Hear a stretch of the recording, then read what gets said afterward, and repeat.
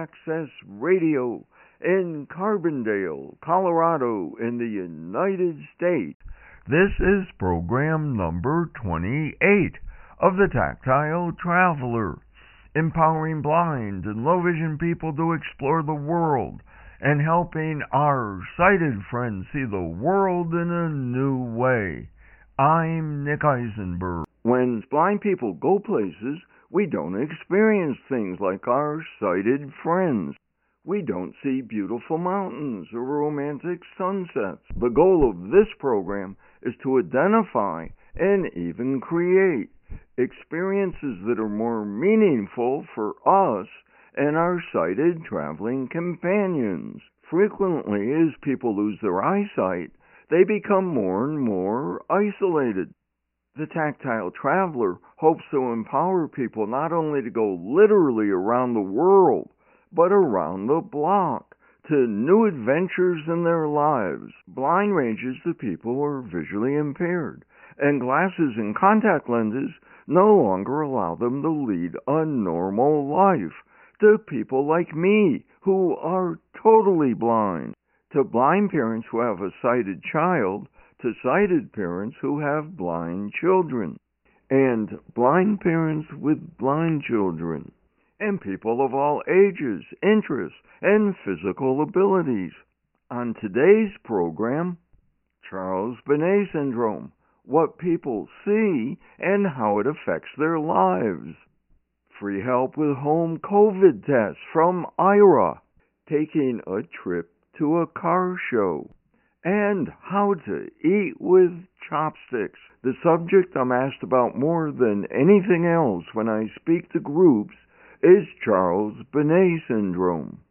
Up to half of all people who have gone blind or are losing their vision experience Charles-Bonnet Syndrome. The simplest definition of Charles-Bonnet Syndrome was given to me by a neuro-ophthalmologist who says, when you start to lose your vision, the part of your brain that interprets sight gets bored and starts creating silent images to keep busy. Since most eye doctors don't warn their patients that they might experience Charles-Bonnet Syndrome, or ask them if they're already experiencing CBS, or warn them that it's a normal part of going blind for many people. The patients frequently think they're hallucinating and are afraid to tell anyone because they'll think they're going crazy. It can also be dangerous because people who do things to avoid obstacles that aren't there, like stepping into a street to avoid trees in the middle of a sidewalk, or be stressed when it looks like a car they're riding in looks like it's about to hit trees in the middle of the road. Or they may feel like they're going to walk in the walls no matter what direction they may move.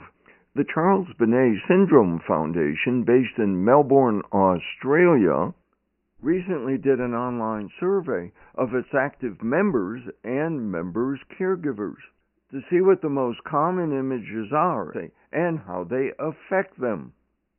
Scott Mirrodin, director of the Charles-Bonnet Syndrome Foundation, says the survey is important because it's the most obvious part of research that's never been done before. Most of the information that we learn about people's experiences of Charles-Bonnet comes via ophthalmologists, other clinicians, or researchers in the field. So I thought it would be valuable than it coming via clinicians or researchers that the people themselves could speak. The most common reported images are animals at 41%, followed by humans or part humans at 44.4%. Bright light, 40.7%. Landscapes, 37.1%. Crowds of people and cars are tied at 33.3%.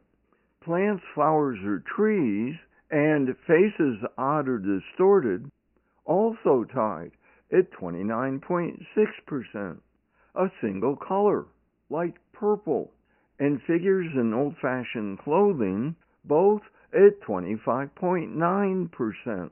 The largest group of tied images are normal-looking faces, buildings, objects like chairs, 22.2%, insects, bugs, and spiders, 18.5%, tied at 14.8%, miniature figures like little people, text like words or musical notes, cartoon-like images, 11.1%, and larger than normal size figures, 7.4%. Second part of the online survey focused on what was happening in people's internal world and how they felt the syndrome is affecting them.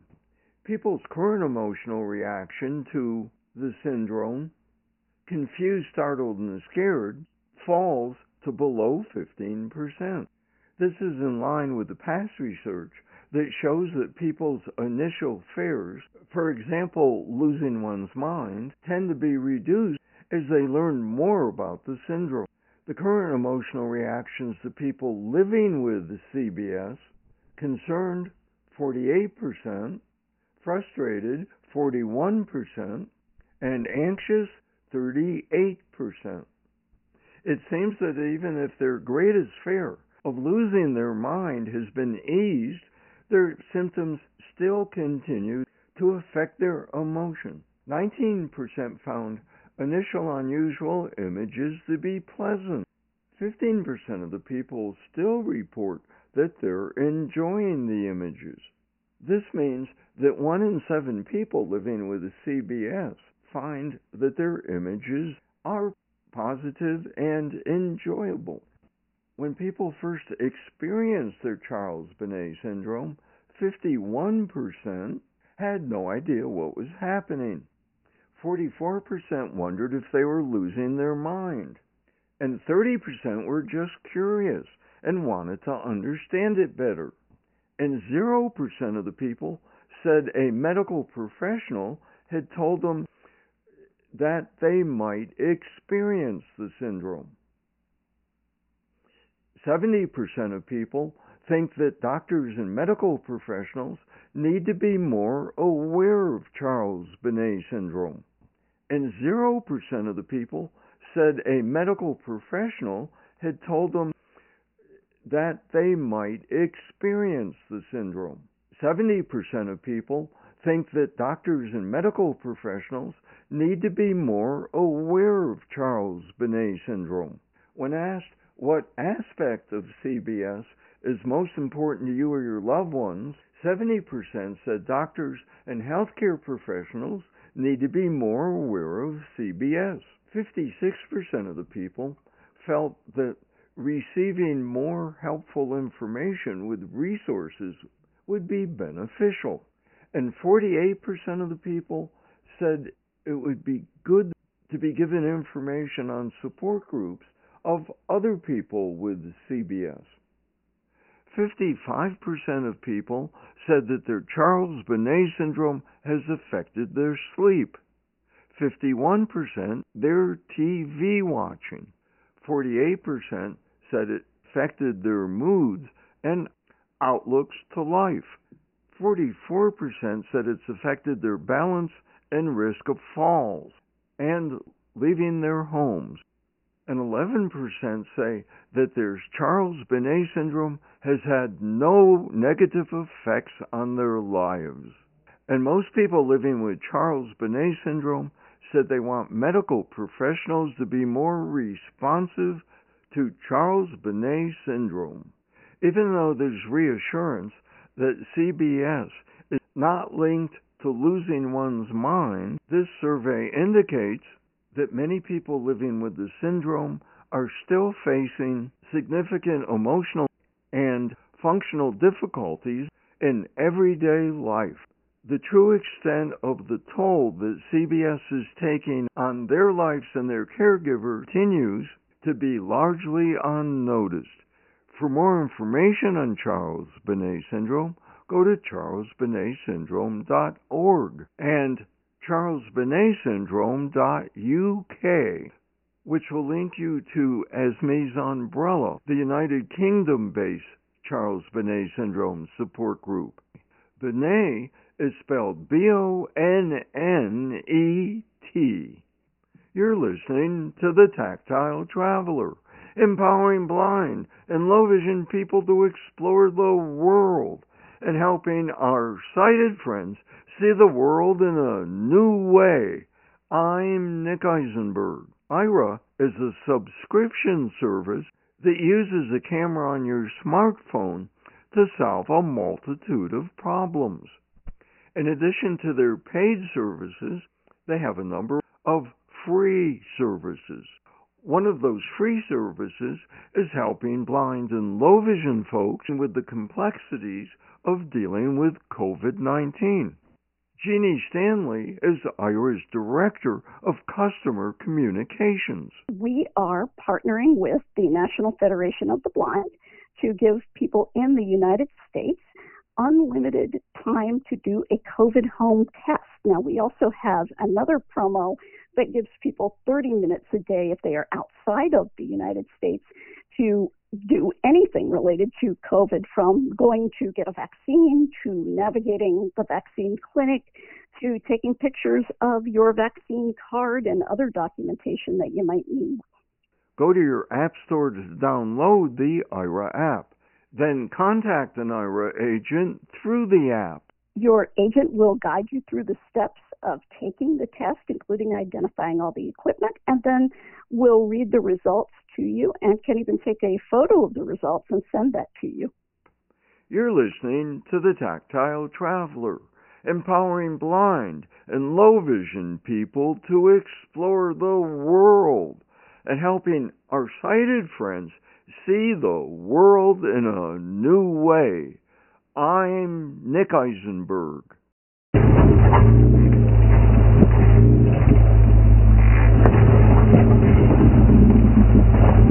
What you're hearing is a Jeep being driven over obstacles. You can not only hear sounds much cooler than this, you can hear them from inside a Jeep over much bigger challenges, including up and down steep stairs and steep hills, over logs, boulders, and at 30-degree angles. An amazing tactile experience.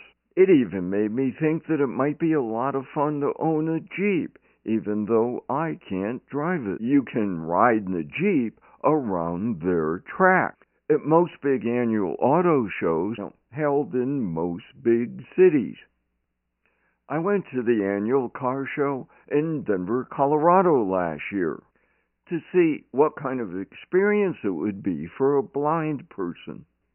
It far surpassed my expectations, even though because of COVID it was held outside and much smaller than usual. They didn't even have any trucks, which usually are a big part of the show. I got to sit in some cool cars, including in the driver's seat. I even got to sit in an actual size replica of a Lamborghini, built by physicist Sterling Backus, who's making the car that he will drive when it's completed. He's making the body parts on a 3D printer, with no parts that he makes being over a square foot. When he's finished, he'll have a car that looks just like a Lamborghini for a lot less money. Well, it's cost about $30,000 so far. I haven't kept track of how much plastic, but it's effectively around $4,000 in plastic. This specific model would be $750,000. Sterling says the car shows host them for free. He does it to get kids interested in science, technology, engineering, and math, including blind kids. And he teaches kids a lot more than just STEM sciences. He throws in some philosophy on how to learn from mistakes, which he's had his share of while building the car. Failure leads to innovation.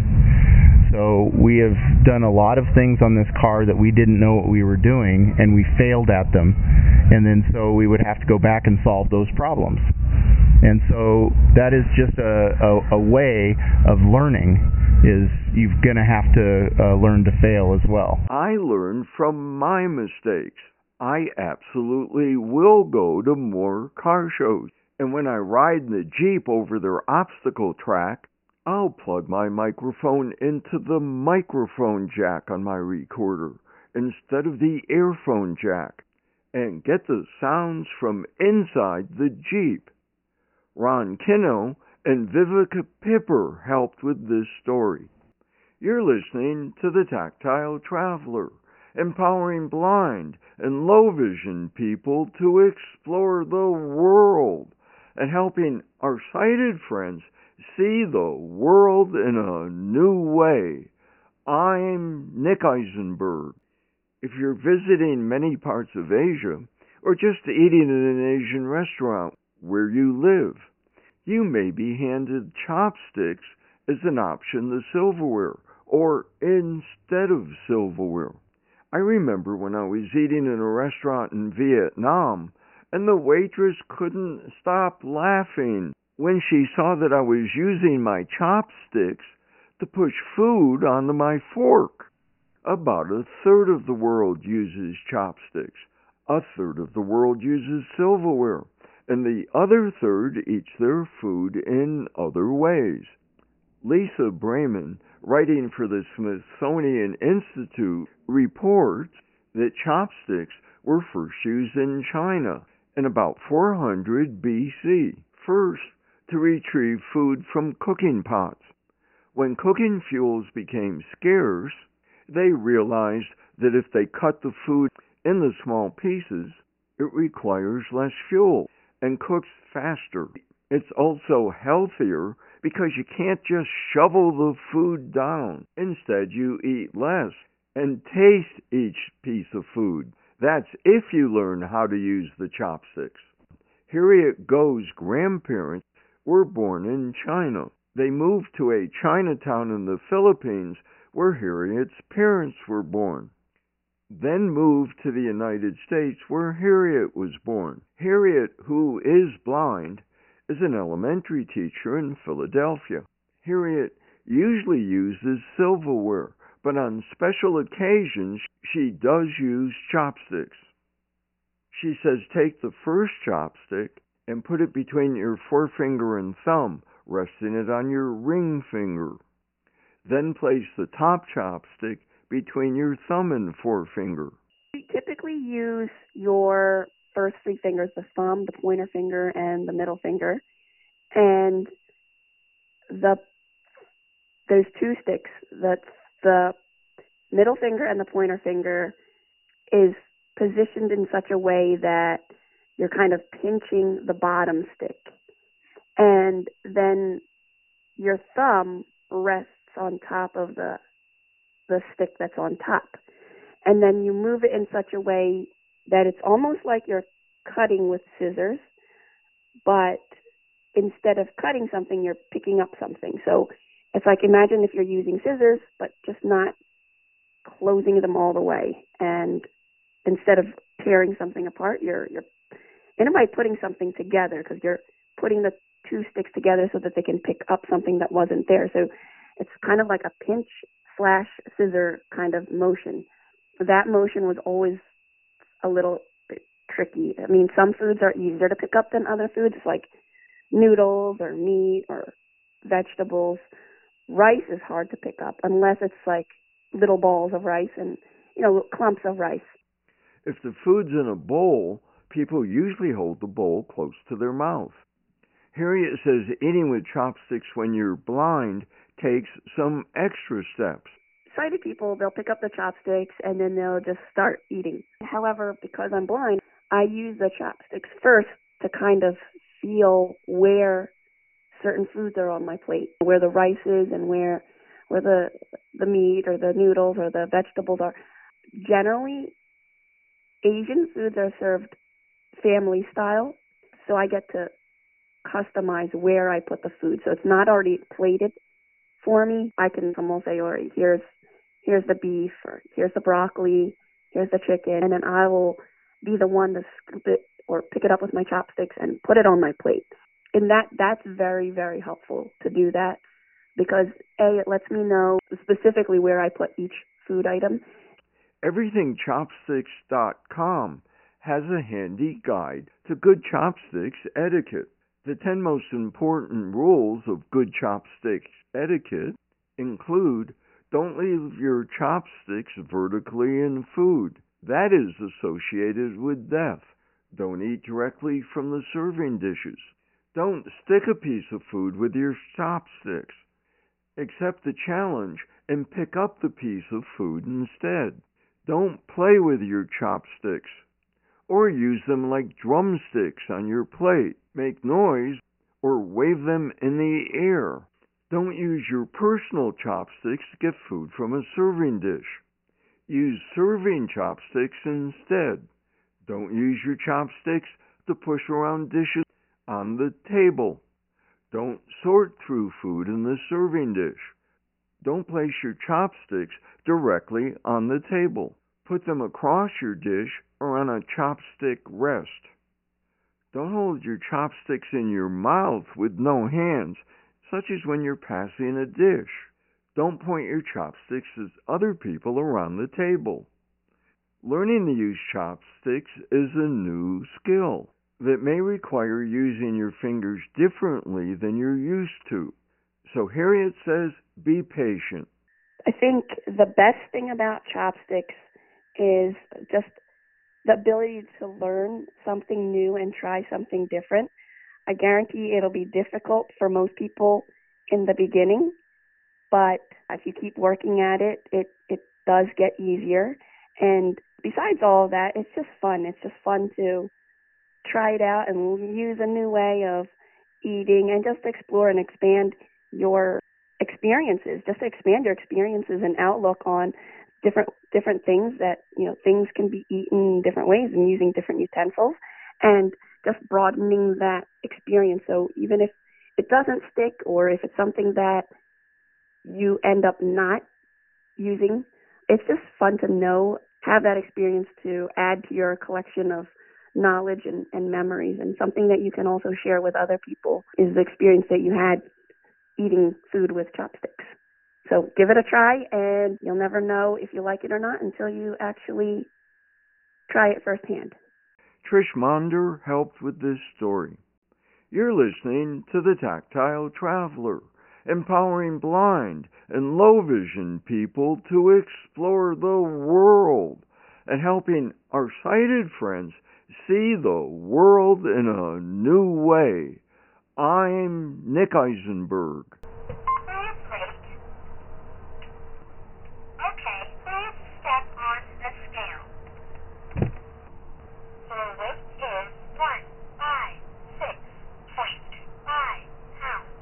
It's my talking scale, reminding us that we'd like you to weigh in on how we're doing. Please let us know by sending an email to the Tactile Traveler at gmail.com.